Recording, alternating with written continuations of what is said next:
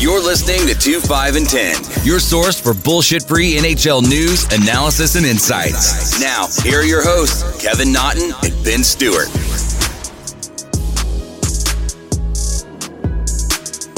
Hello, ladies and gentlemen, and welcome to what is probably the last episode of 2-5-10 after what we witnessed in the first round there.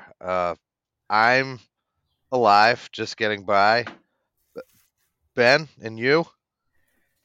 Yeah, I mean, last year was much worse for me, losing in a conference final than it was this go around. I mean, it sucks losing to a division rival anytime in the playoffs for, bragging rights.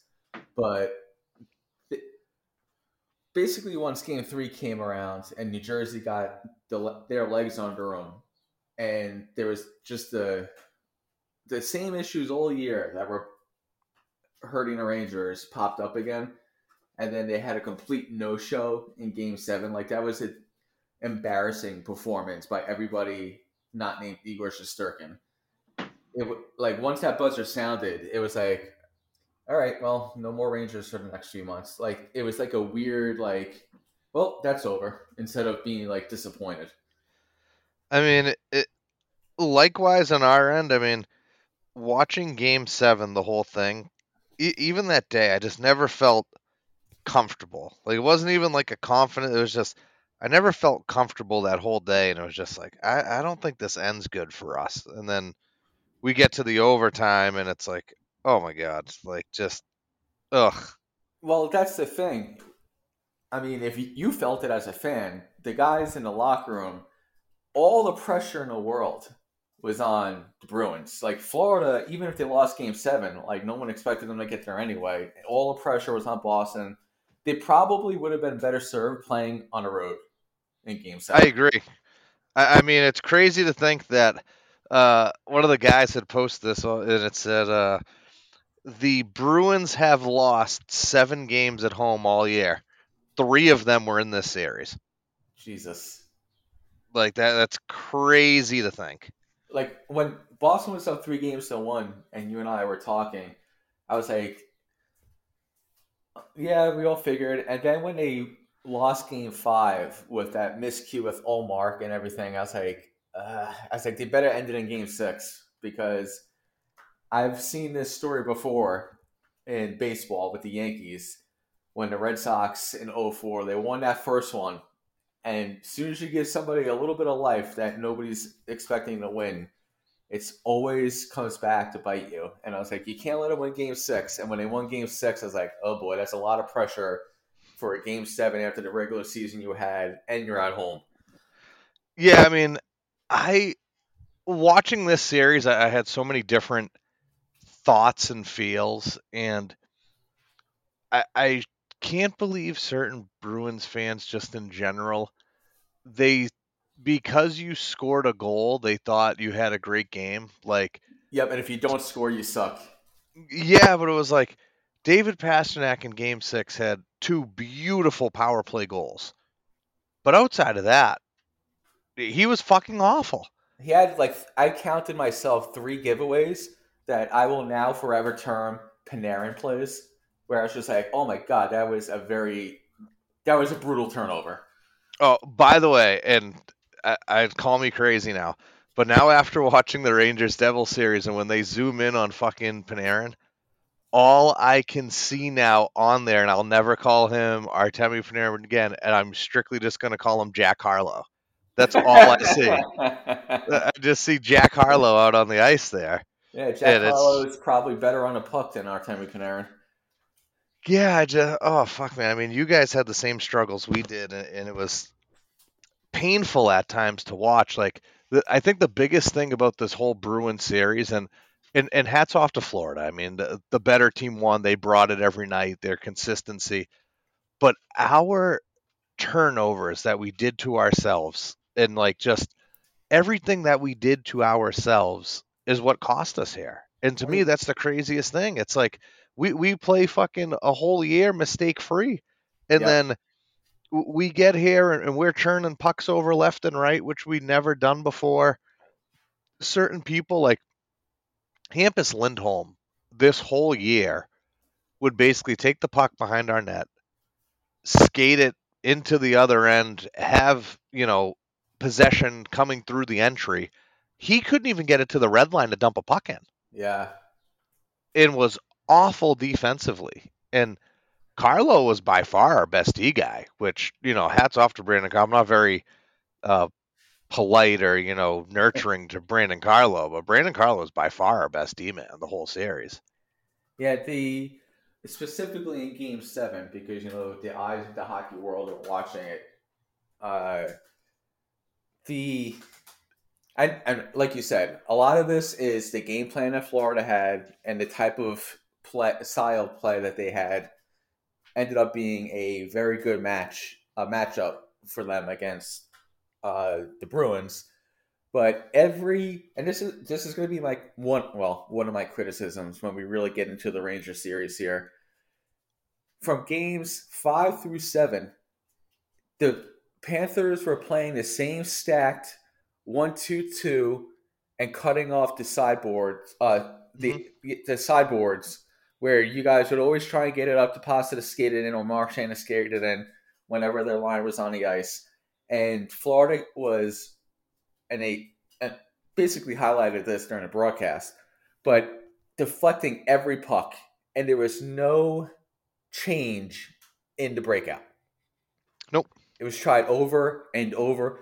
It was almost like this worked so often in the regular season that it's bound to work sooner or later. Yeah, from a standpoint of them not adjusting, there was a couple of things here that Montgomery, I think regular season was so comfortable with guys coming through that on the other end of things, he never really pulled the trigger on other things. And it Yeah. was difficult to kind of watch because you're like, the net, for example, like that to me was one of the biggest issues that Oh, not I sticking with the saw. rotation? Not sticking with the rotation, I think it ended up being a legitimate problem for them.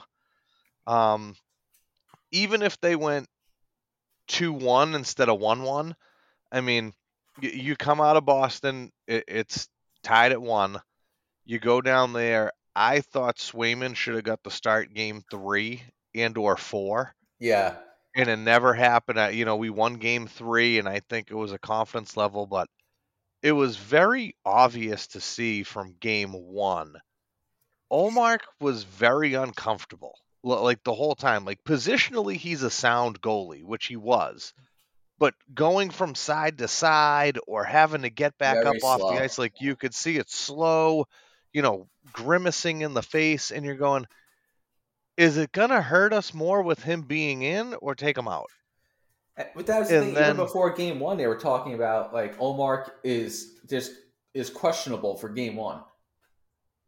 So yeah, it's not just like going this was into a it. mid-series surprise. It was known beforehand. Yeah, I just think he was scared for whatever reason to pull the trigger to go to Swayman. And then this was the other thing. Now, why finally Swayman in Game 7? After not playing for like 18 days. That was my biggest thing. It's like if Swayman went out there and he laid a shitter in Game 7, I wouldn't blame the kid. Fucking, you haven't played in 18 days. I think it was like a 13 or 14-day layoff, game days for him. And he You played can't pretty damn put good. that. I agree. I don't put that on Swayman at all. But if he went out there and laid a shitter, I wouldn't put that on him either. Yeah. You see him, I mean, you did, but after the game, how broken up he was, where he's like, I owed the guys one more save. Yeah, I mean, I'm just happy on the other end coming out. There were certain guys here who took it to heart. I mean, Swayman was one of them. Marchand brought up the Game 5 breakaway constantly, and he goes, that was my chance, and I ruined it. And honestly, if there's another 3 seconds on the clock, I think Oh, he does yeah. his normal move where he goes there, fake shot, backhand roof, like past the glove. I envision him doing that, but I think time was so much of the essence there. He didn't know I don't even think he knew if that shot was going to count if it Yeah, had he was gone just in. trying to get it off. Just trying to get it off, We had a and pretty I don't quiet blame series him for overall, that. though. Oh, Bertuzzi and Marchand brought it every game, Yeah. every night they were there, and that was one of my other things. I know I already started. We had the day after, which would end up being your Game 7 day, but the way my mind works is, the season's gone. I'm already transitioning to next year, and I I had talked to another person who I feel me and him when it comes to the Bruins, we're very much on the same page. And let me just pull up the text message right here because we were thinking the same thing. Um, Bertuzzi needs to come back, and what you have to do, get rid of Taylor Hall, and I'm okay with that. I mean, for a guy Taylor Hall who was a previous MVP and X, Y, and Z, Game 7 was an absolute fucking no show. No show. I mean, Taylor Hall has, once he had that MVP year in New Jersey, and then since that season onward, has basically developed into a power play role player. It's like the weirdest thing. Like, he'll have little spurts here and there, and he'll get like a 7-game point streak, and then he'll disappear, and then he'll get For 10 games. Yeah, Yep. he'll pick up some points in a power play, but if he's not scoring, he's not doing shit, and he doesn't score enough to be that type of player. I agree. And I mean, I also think Can you, going into it, if you guys like, can't get rid of Hall, can you afford to bring up Bertuzzi? I'm assuming Bergeron no, and we, Crazy we retire. can't. Even if they're out of the picture, we get hit with the bonus cap Oh, from that's this right. year, from going over. So, I mean, we're 4.5 in the hole next year. Shit. I also wouldn't be surprised if Matt Grzelcyk is traded over the summer. Just another guy who, not a good series. I thought he played a lot better in Game 7, but for a guy who's making almost $4 million a year and been in this line, I mean, he played Game 7 in 2019 of the Stanley Cup Final here. Like, this guy looked completely lost in the postseason.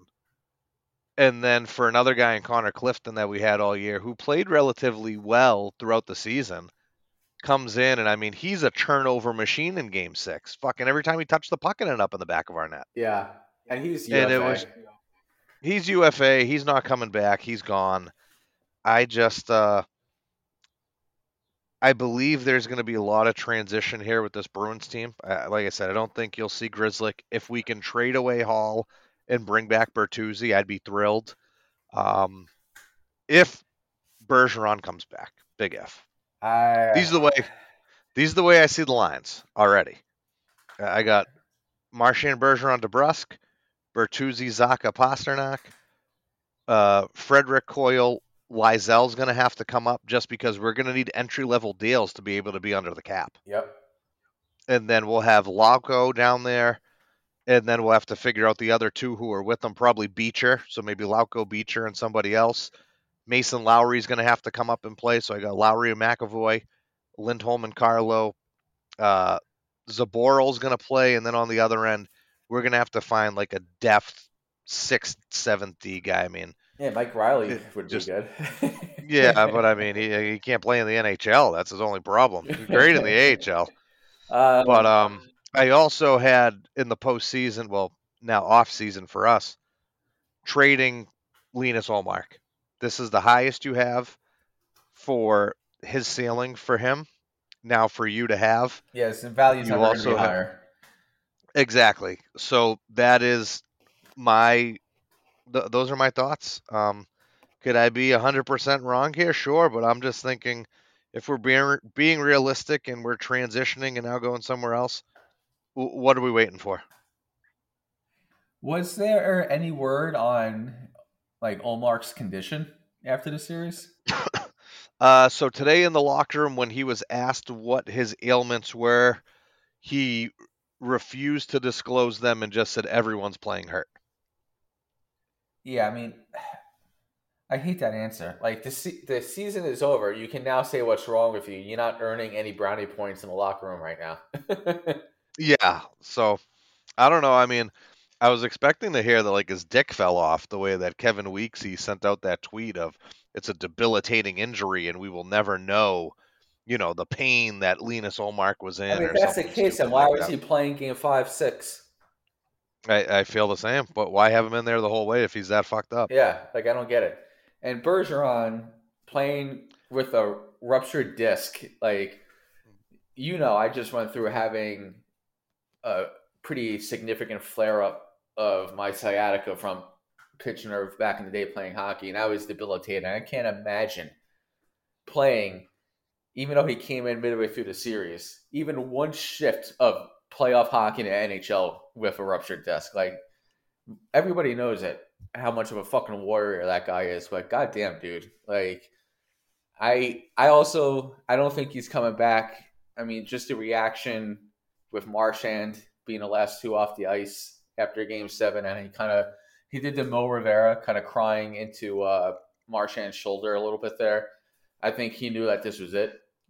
Part of it has to be the disappointment, but I think he knows it's gone. That's the only thing for me. That cannot be my last viewing of Patrice Bergeron in a Bruins jersey going out like that. Like a Game 7 loss like that. I can't. On a personal level, if he came up to me and told me he was retiring right now, I'd be like, you got one more year. You got one more. Just play one more game, score one more goal, get one more win, and then hang him up. Yeah, exactly. Like, I can't watch that being the last of him. Yeah, I mean, and Krejci, I don't expect him back at all. I think this is the big run. Like you said, there's a lot of turnover with UFAs, guys that might have to get moved to create some cap space. I'm surprised your first goal wasn't trying to get rid of Coyle's cap hit instead of Hall's. But new year, new target. But yeah, I mean, you guys aren't going to be obviously rebuilding, but we'll have to wait and see what happens at the draft and a free agency. My thought when I was, think about the Rangers and their offseason and then the Bruins, I got this feeling of there might be a point next year where like the Boston Bruins suffered the greatest point differential in terms of from one season to the next in the salary cap era. I would not be surprised. I had a question, and I was thinking about it earlier, and I'm going, beginning of the season. Yeah. Projection point for the Bruins between me, you, 100% across the board of NHL analysts was the Bruins at best will be a wild card team. We go on to have the best season ever, and then we lose in the first round. Now, just with original predictions of being a cusp team, shouldn't we be like, I think we did pretty good considering? Yeah, I mean, nobody should be walking away from the season saying the Bruins, I know when most fans say suck, they don't mean like they actually suck. They just mean like, what a fucking disappointment. But 5 years from now, when the sting of losing in the first round will have faded, outside of potentially wasting Bergeron's last year in the playoffs, the record book is going to say, like, who has the most wins in a single season NHL history? The Boston Bruins. The most points, the Boston Bruins. Like, yeah, you guys didn't get the cup to win it out. That seems to be a New England thing, going back to the Patriots. But, yeah, it's disappointing. It's not a failure. A failure of a season is, I don't know, what team? Let's say the Blue Jackets. They went in, it's going to be a new turnaround for the franchise in Columbus lottery. That's a failure of a season. All right, I'm just wondering. That's all. The Rangers, just backing up to them for a little bit. Like I said, the writing was on the wall, man. Like Game 3, I know we recorded after that. I was like, I'm not that worried at all. Like, they still held New Jersey's offense down. They played their game. They just didn't get enough pucks on net against the rookie goaltender. When that happened again in Game 4, and they were like 0 for 9 on a power play in Games 3 and 4, I instantly knew. I was like, I recognize this team. This team's going to lose this series. Because this is the problem with the Rangers all year. They are terrible at 5-on-5. They were, in terms of expected goals for and puck possession metrics, they were the 22nd best team in the league this year at 5-on-5. They were 28th in zone entry because they don't have somebody outside of Fox who can carry the puck in without having to dump and chase and then lose the puck. And then when they have to take a face-off, they were 29th in the league in face-off percentage. And it would have been even worse if they didn't have Trocheck, who was like 58% on the year. So when the power play dried up, I knew the series was over. And when I got the Game 6 win and I got the Game 7, I was like, well, anything can happen. And this team, I kept falling back on a team from last year. I know most of the guys were there on the team last year too, but where they always seem to be able to pull it out of their ass. Come back from 3-1 against Pittsburgh, all that shit. And then in the first 15 minutes, if it wasn't for Igor Shesterkin, it would have been 5-0 at the end of the first period. That's how much of a no-show the team had. And the fact that over the last 5 games of this series, Lindy Ruff outcoached Gerard Gallant at every turn. I know the big move was going to Schmid in goal, and that seemed to spark New Jersey. But I think a couple other things were New Jersey got their legs under him, and then he made a couple minor adjustments in terms of personnel, and then he changed their plan of attack against the Rangers. And the Rangers had no answer in Game 3. Okay, the New Jersey adjusted. Rangers were caught off guard. Let's get back to it. Gallant didn't change a fucking thing except to say after every loss, we just got to play harder. We got to get more pucks on net. Oh, great. That's a lot of coaching. I could do that for free. And then the only thing he changed was what he did all year when something didn't go right. Let me change the lines and hope that the guy's skill levels spark something instead of actually coaching. And when he brought in Gallant, I even said, he's not an X's and O's guy. He's I'm going to let my guys be themselves, and he's a player's coach. And I had the assumption, just like I'm sure the Rangers did, we have the guys in the room that will thrive in that environment. Regular season they did, and last year they went on a surprise run to the Eastern Conference Final, and then the same thing happened against Tampa Bay. We won the first 2 games, we were high-flying, Tampa Bay and John Cooper adjusted, and we had no fucking answer, and we lost 4 straight. So, there were a lot of no-shows. The worst one is Panarin. 2 assists in the entire series, no goals. He led the entire first round of the playoffs in turnovers. In 7 games, he had 21 turnovers. Recorded turnovers.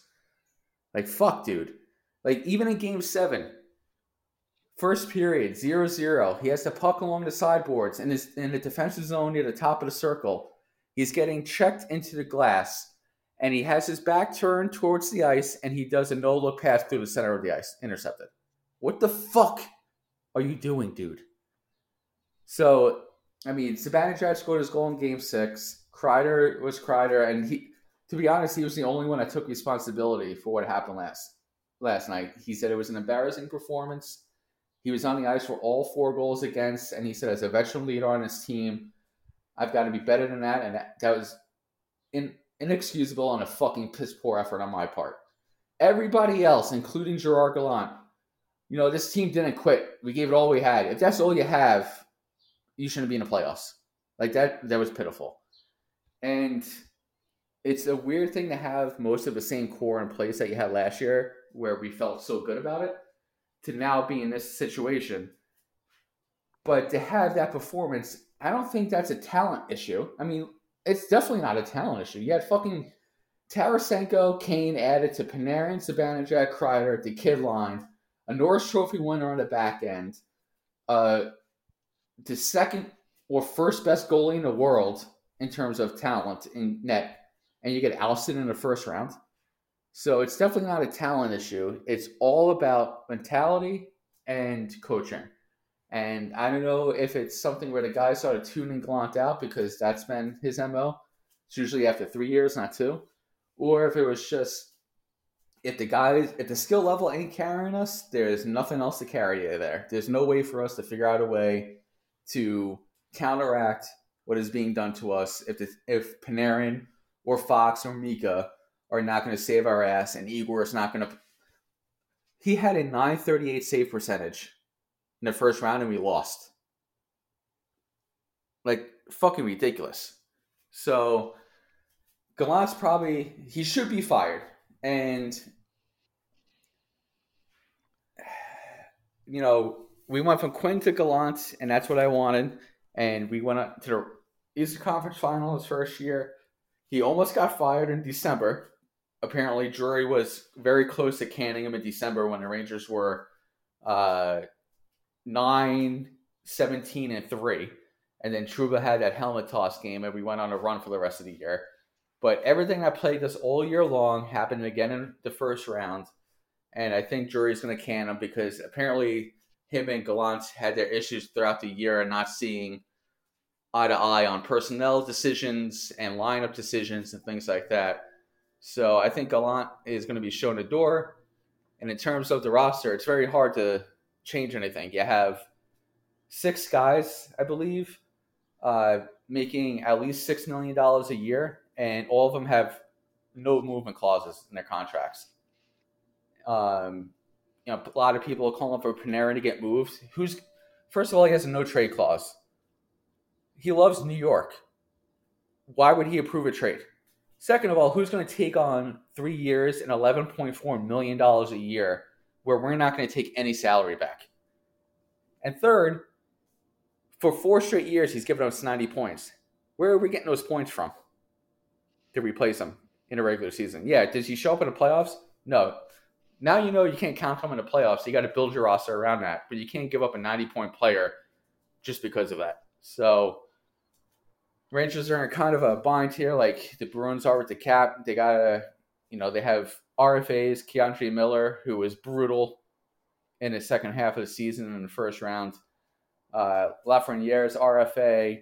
They just gave Hedl the longer-term extension at a little over $4 million a year. There's talk that they're probably going to have to move Goodrow to be able to make some maneuvers in the offseason.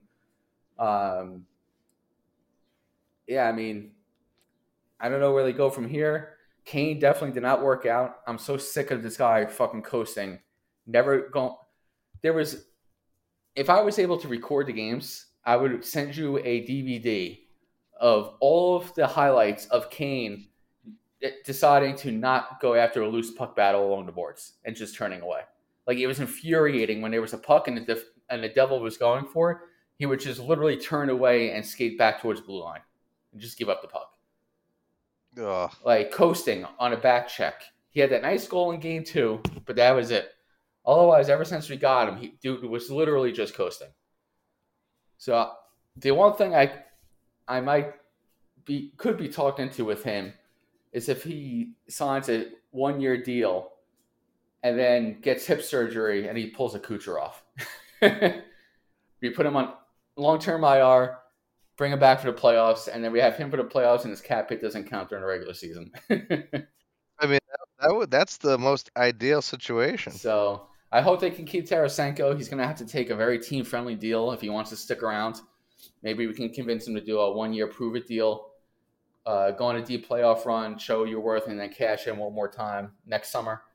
But outside of that, unless the Rangers plan on trading one of the kids, they're going to be bringing back pretty much the same exact roster outside of maybe a couple changes on a fourth line and a bottom pair.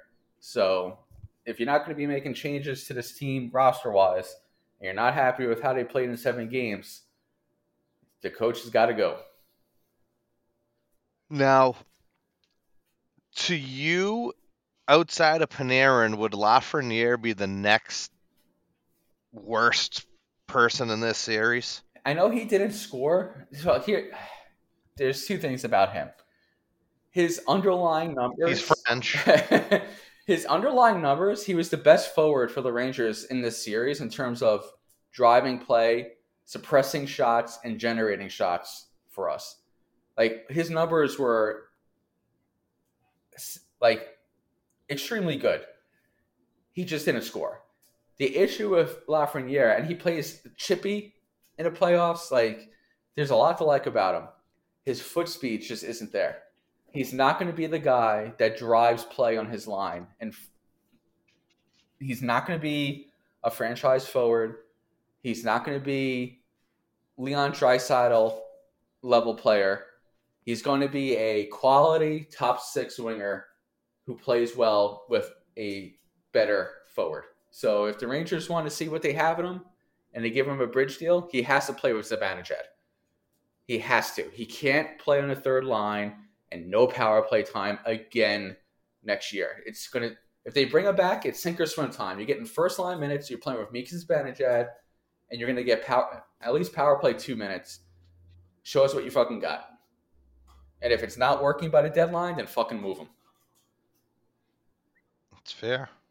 Like, at least Hedl showed progress. Kako, he struggled this series, but again, it's the Rangers' luck that we get the first overall and the second overall pick, and both guys end up just being fucking two-way grinders. Like, Jesus Christ. I am interested. That's the thing where I'm like, okay, I was trying to get creative with the Rangers roster with the salary cap and everything. And I was like, I wonder, like, okay, let's say we're going to, really the only guy up front we can trade is Lafreniere. If we're going to make like just a culture change and like kind of put a shock into the system of the guys remaining behind. And I'm like, a lot of teams would take a flyer on Lafreniere, but what would we need back? And in my mind, we would need back, obviously, a guy around similar age, but plays a little bit quicker. That was the one thing the Devils exposed on us, was we are slow as fuck as a team. So similar in age, a little bit quicker, that can play in a top 6, top 9. And I was like, what team has a little bit of cap issues, that has guys that might not want to stick around long term, that has 1 year left on their deal? If you are the GM of this team and I called you up and I was like, 1-for-1, we're going to break the hockey Twitter again. Alexei Lafreniere for Dylan Dubé. Oh, interesting. Okay. You guys get a former first overall pick, 3 years younger, still in arbitration years. And if he pops, he pops. We get Dubé, who has 1 year left in his deal, still only 24, but he plays quicker and he can play all three forward positions, which helps with the versatility with our cap issues. That ain't bad. So that's what I was thinking. I was like, if we're going to move him, that's what the type of deal we should be making a move for. So, and wow, that's wild. That I wasn't thinking fucking Dylan Dubé. That'd be pretty good. In terms of coaching, I'm at the point in my Ranger fandom where it's been 30 years since the Rangers last won a Stanley Cup. I'm 35 years old. I am tired of not winning. At least you guys had one cup and 2 other cup appearances.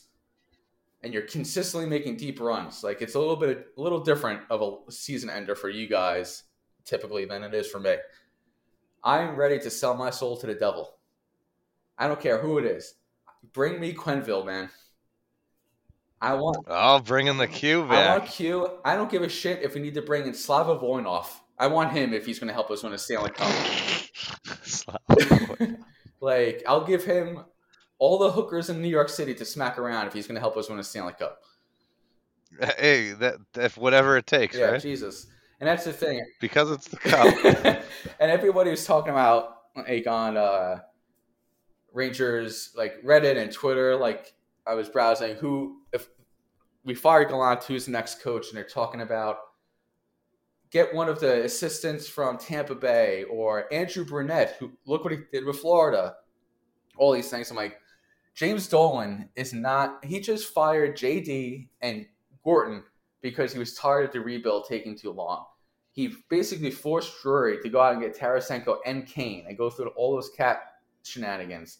He is not going to fire Gallant for an up-and-coming coach. He's going to go for the coach. No, he wants established. And yeah. that is Quenneville or Mikey Babcock. Ooh, bring Babcock back. I'm not a fan of Babcock. Quenneville, I think, got a raw deal with the whole Chicago thing. I think he fell on his sword a little bit there to be out this long. Guys have done a lot worse in their life that got less of a ban than he's gotten. That's true. But I think if they do let Gallant go, it's basically going to be Drury going to Quenneville and saying, listen, we're going to give you your second chance opportunity here to rewrite your legacy. Come win a cup in New York. And then retire. So that's what the Rangers are at. And I know we'll get into, off-season previews and everything at some point. But hockey's still going on. I don't know if you guys know that, but the playoffs are continuing without us. Season's over. So second round's actually started tonight. The NHL does no favors for fans with Game 7 ending the first round on Monday night, and then round 2 starting the next night. Like there's no gap between the rounds anymore. But we have Florida and Toronto in the East, and New Jersey and Carolina in the East. And we have Edmonton and Vegas in the West, and the Seattle Kraken and the Dallas Stars in the West as well. Where do you want to start with pick and thoughts on any lingering thoughts on the first round for the other teams still going? Well, I guess we'll start right where last night ended. I mean, I like Jersey's speed. And as for right now, they're still healthy. Yeah. And with that, I know Carolina. I was going to say he's alive. Oh, my God. But after watching them and the speed that they had, I mean, Carolina's a very fast team, too. So I don't want it to be taken the wrong way. But they're banged up. But it seems banged up big time. I think Jersey has it going on right now. In a sense of toughness, Carolina is not as tough of a team as you guys were to them. No. In the sense of rough and rowdy and being able to muck it up. So I think just knowing that, I think Jersey's going to have a lot easier of a series that end, which will make them feel a lot more comfortable. Yep. And I just think Carolina has too many injuries right now to overcome this current Devils team. So I'm going to go Jersey in 6. The only thing I'll add to that is, I don't trust Antti Ranta or Freddie Anderson to be able to do what Igor Shesterkin couldn't. Yeah, that's true too. 100%. I agree with pretty much everything you said. It's going to be a much more open series. Carolina can't play the type of shutdown defensive system that the Rangers did in the first round. I mean, even all 4 New Jersey wins outside of Game 7, they scored at most 3 goals. So even in their wins, they were kind of bottled up. I don't think Carolina has that ability. Their best defenseman, I mean, Burns is name recognition. Pesce is, I think, their best defenseman. But I don't think they're going to be able to keep up. And Nico Hischier started getting going as the series went on. And he hasn't scored a goal yet, but the Devils just knocked off the Rangers with 0 goals from Nico Hischier and Timo Meier. I don't think they're going to go scoreless in the second round. No, I think this is just kind of tip of the iceberg. I think it's about to pop off, as they say in the hood. Yeah, and the shitty part is, if there were anybody but New Jersey, I would feel good about picking them, but I just hate their fucking fans so much. Outside of Greggy, like just the typical, and they probably say the same thing about Ranger fans too, but going way back in the day, there's still such a fucking Mickey Mouse organization. But I'm going to have to go to New Jersey in 5. 5, even quicker. Quick series. Okay. I think it's going to wrap up pretty quick. I do think Schmidt's going to get more exposed in the Carolina series than he was by the Rangers, because They found out in Game 6 that he's weak glove side, and in Game 7, out of, I think, 24 shots on goal, 3 were to his glove side. So good job, boys. Yeah, helping with the exposure. Staying in the East, Game 1's tonight. Last I checked, Florida was up 1-0 in the second period. But they are currently up 3-2 at the end of the second. All right, nice little period there. The surprising Florida Panthers, led by our favorite Matthew Tkachuk, versus the Toronto Maple Leafs, who have gotten the 19-year-old college student monkey off their back. Who are you going with here?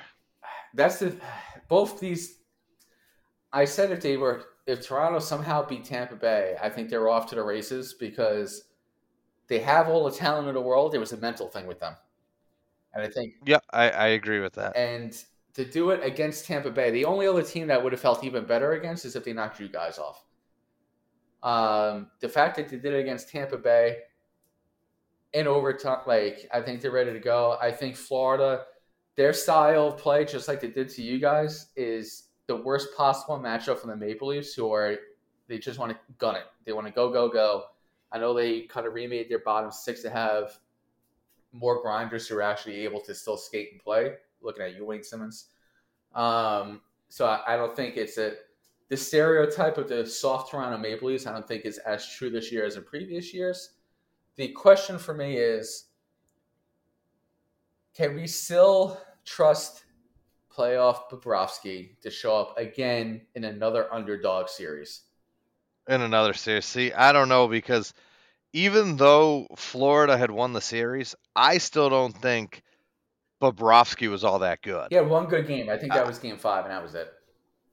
Yeah, I have always had kind of that sent out for playoff Bob, just not really trustworthy. But on the other end, I mean, I don't really trust Toronto's goalie either, and Samsonov. It's like I feel like this series to me is one of the hardest parts. Like, throw vendettas away, but it's like, lineup wise, like, yes, Toronto has all the firepower, and they had guys going last series, which is huge for them coming into this. But they also had a very hurt Vasilevsky. Like, Vasilevsky was not the same Vasilevsky he's been. Okay, so now it's like, okay, we'll put a little dash there, not an asterisk, just a dash. Like, we'll see what happens as we go. Florida's a team that's going to muck it up. Like you said, Toronto's not the same pushover team that they used to. All right, maybe we'll call it a push and toughness. Now, is there anything here defensively that you think goes either way either? Because I don't either. Like, all right, they got Riley. They got Shen, okay. I mean, you look the other way. I mean, Brandon Montour looked like a fucking Norris Trophy winner in the last series. To be honest, Aaron Ekblad is their third or fourth best defenseman in the first round. Ekblad was pretty bad in the first round, and they still were able to pull off the upset. Mm-hmm. So I don't know if he's playing hurt or what the deal is, but if I'm a Panthers fan, one of the 7 that exist, I am fucking making out with Brandon Montour next time I see him, because he saved your life. And I tell you what, too, anytime Sam Bennett was on the ice, I was uncomfortable. Yep, just the guy goes out there and he makes fucking plays, man. Yeah. So I think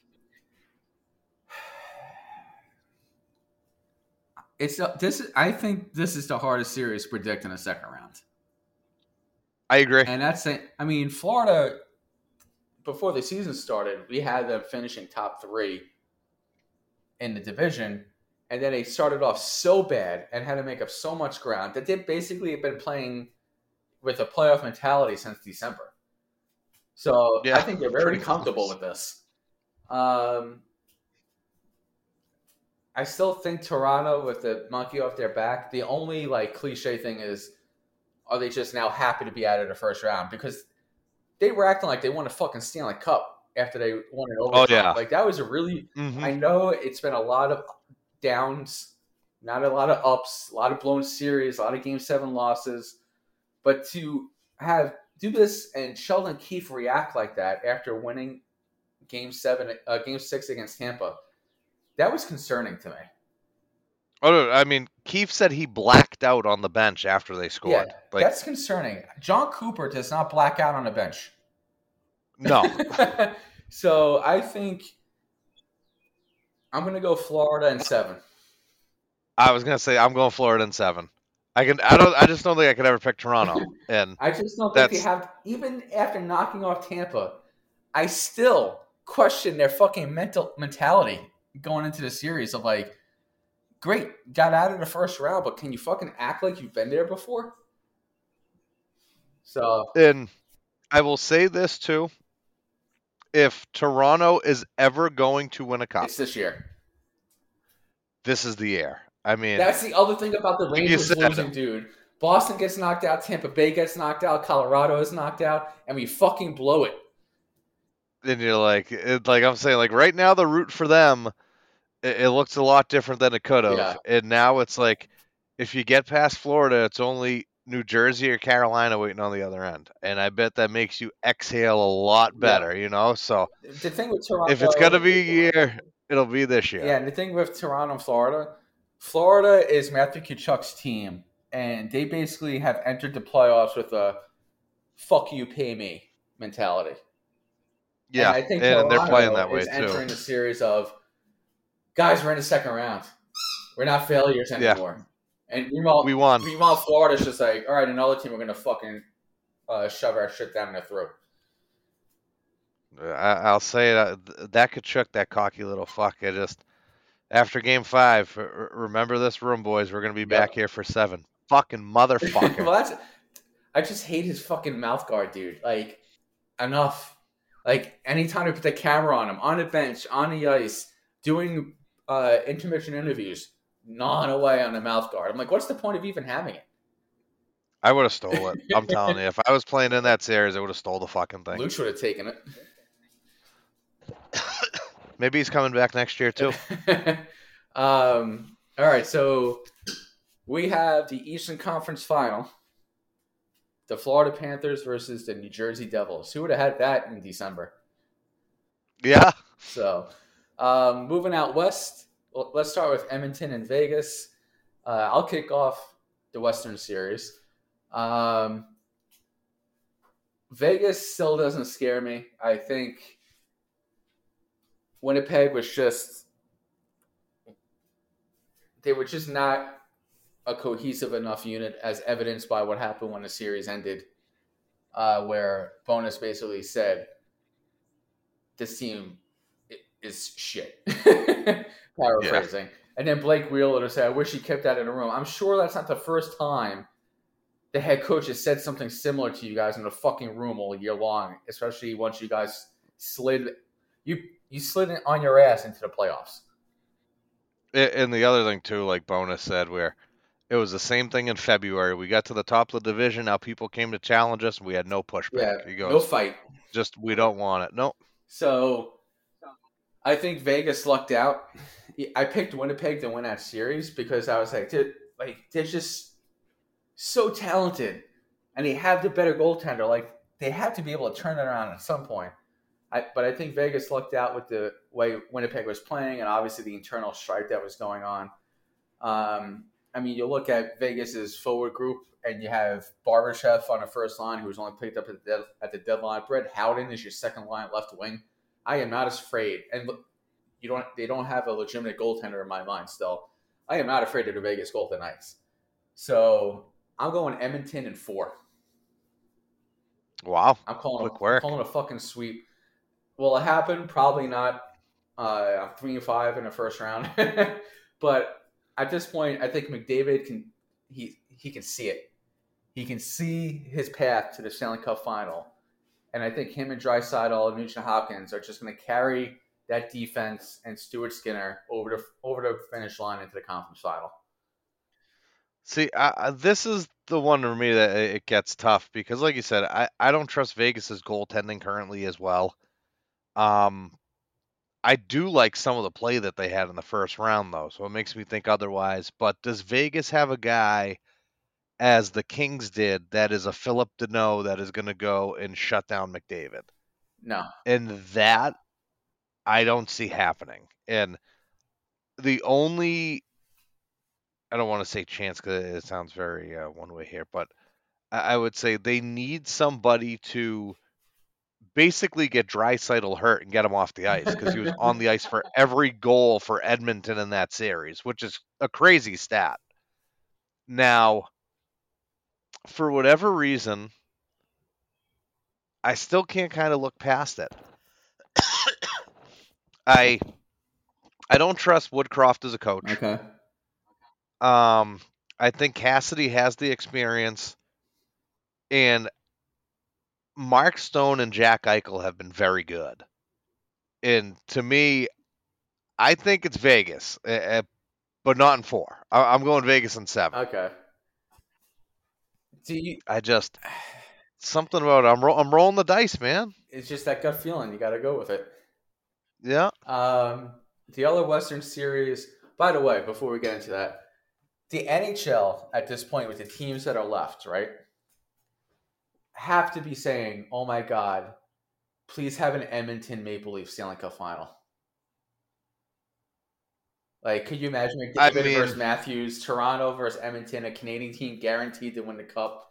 Like, I know it wouldn't be typically that would be shit for the U.S. market, but well, that's what I was gonna say. I mean, for NHL, yes, they're drooling. ESPN, not so much. the U.S. it's Toronto, it's the Maple Leafs. The Oilers are known in the U.S. because of Gretzky. Like, if that was going to happen, that's the matchup that happened. If it was Ottawa versus Calgary, there'd be a problem. And speaking of Edmonton, did you hear that great clip from Keith Yandel about Gretzky? Oh, when he's like, "Hey, maybe next time, hey, do you know who I am or something?" Yeah, it was like, hey, they said Yans was very young. He got scratched for a game. He said Gretzky's out there and he's doing like the 2-on-0s with them. So he said Jens comes in, he has the puck, he has Gretzky over there, and Gretzky's, opening up, waiting to clap one, and Jens says he looks him off twice and he shoots the puck, and they go to the corner and he goes, "Hey, did you have a TV Oh growing up?" He goes, yeah. "Yeah." He goes, "Yeah." Maybe He pass goes, me the puck next "Next time, time. yeah, next time slide that puck over." I'm like, that's fucking great. Like, that's incredible. Yandel needs to be on TV more. Oh, I mean, just his sarcasm is meant for that round table when everyone's being so serious and Biz is over there fucking stroking his foreskin that was cut off and Yeah. now it's back on to the Maple Leafs. Like, you need Yans there to kind of loosen him up a little bit or bring him back in. Yeah, I'm sure Biz is happy the Rangers got knocked out. Yeah. The last matchup we get into, the surprising Seattle Kraken knocking off the defending Stanley Cup champs, going against the Dallas Stars. These are two teams that you didn't think would make the second round. I went out on a limb like I think you were doing with the Vegas pick. Where do you see Seattle, Dallas going down here in terms of does Dallas? I mean, that's the thing. I'll let you get into it, but they just knocked off Colorado. So is Seattle scared of the discrepancy with Dallas? No, they're not. And the biggest thing with Seattle that I saw in that Colorado series is through and through, they played as a team. That they looked at each other across the room. They were getting goal. I think they had 13 different goal scorers in the series. Legitimately, this is a team that is all bought in, does not care who's on the other side. Outside of Jared McCann, who is missing games 1 and 2, they've stayed healthy. And they have Grubauer, who's currently playing out of his mind. Yeah, we even said before the first round started which Grubauer is going to show up. Well, the good one did. And if the good one can show up for the second round, I'm going to take the Kraken in 6. Nice. All right. So I picked Seattle in the first round. That's the thing with the Kraken, where even last year with the expansion draft, their first year, their strength was built from the net out. Their forward group didn't seem to be that strong. I know Jared McCann has basically found another gear with the opportunity in Seattle. I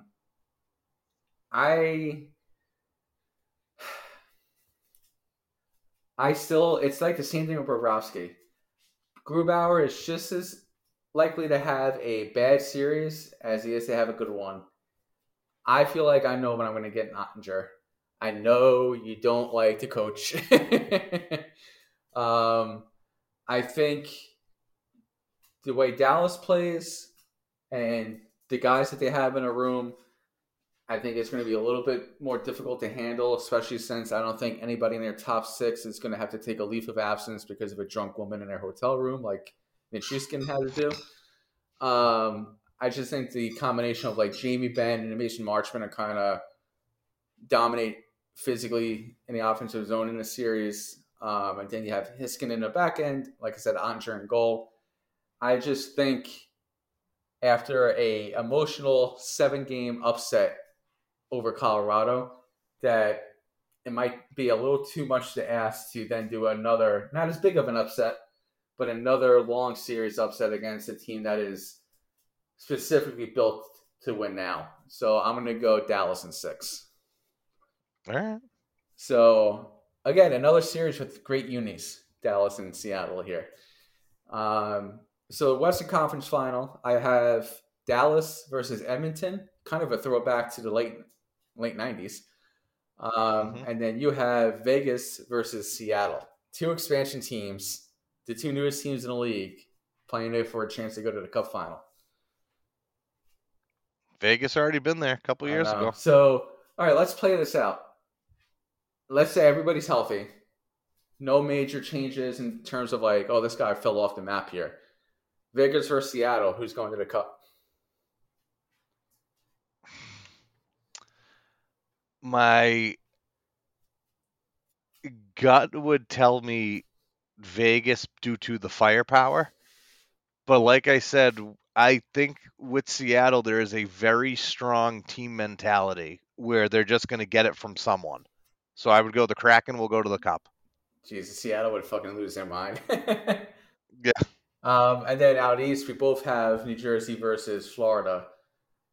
Mm-hmm. I'm going to go New Jersey to the Cup Final. I agree. So to be, I would have, and my Western Conference Final is Edmonton versus Dallas. I would have Dallas beating Edmonton. Unfortunately for the league. Oh, suck it, McDavid. Yeah, unfortunately for the league. So my Cup Final would be a rematch of the 2000 Stanley Cup Final. Well, yeah, 2000 Stanley Cup Final. New Jersey Devils versus the Dallas Stars. I like that. So, all right. Well, that's our second round predictions. We talked about we did a post-mortem of the Bruins and the Rangers. We'll have a lot more to say as we get through the playoffs and then enter our full-on off-season mode. As a Rangers fan who had recently lost my franchise guy, the last guy that I can look at and say, I grew up watching him because Hank made his debut when we were freshmen in college, so we were still young enough to be able to be like, I look up to that guy. I hope Bergeron comes back next year for one more year, for your sake, just so you get to see one more ride with him.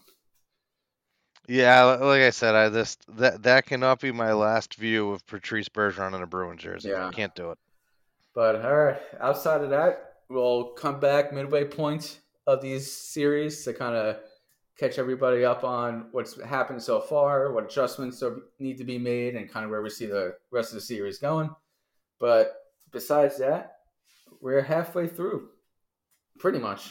It's not like a playoffs. We're halfway there. Well, ladies and gentlemen, I mean, unfortunately, you're not going to get extreme insight as we would get you from the locker room of certain teams, but we're going to try our best to get you the best out of the other teams. The best out of us. This is best out of us, yes. You're the best around. I'm killing it today. All right, everybody. We will catch you next week. Bye-bye.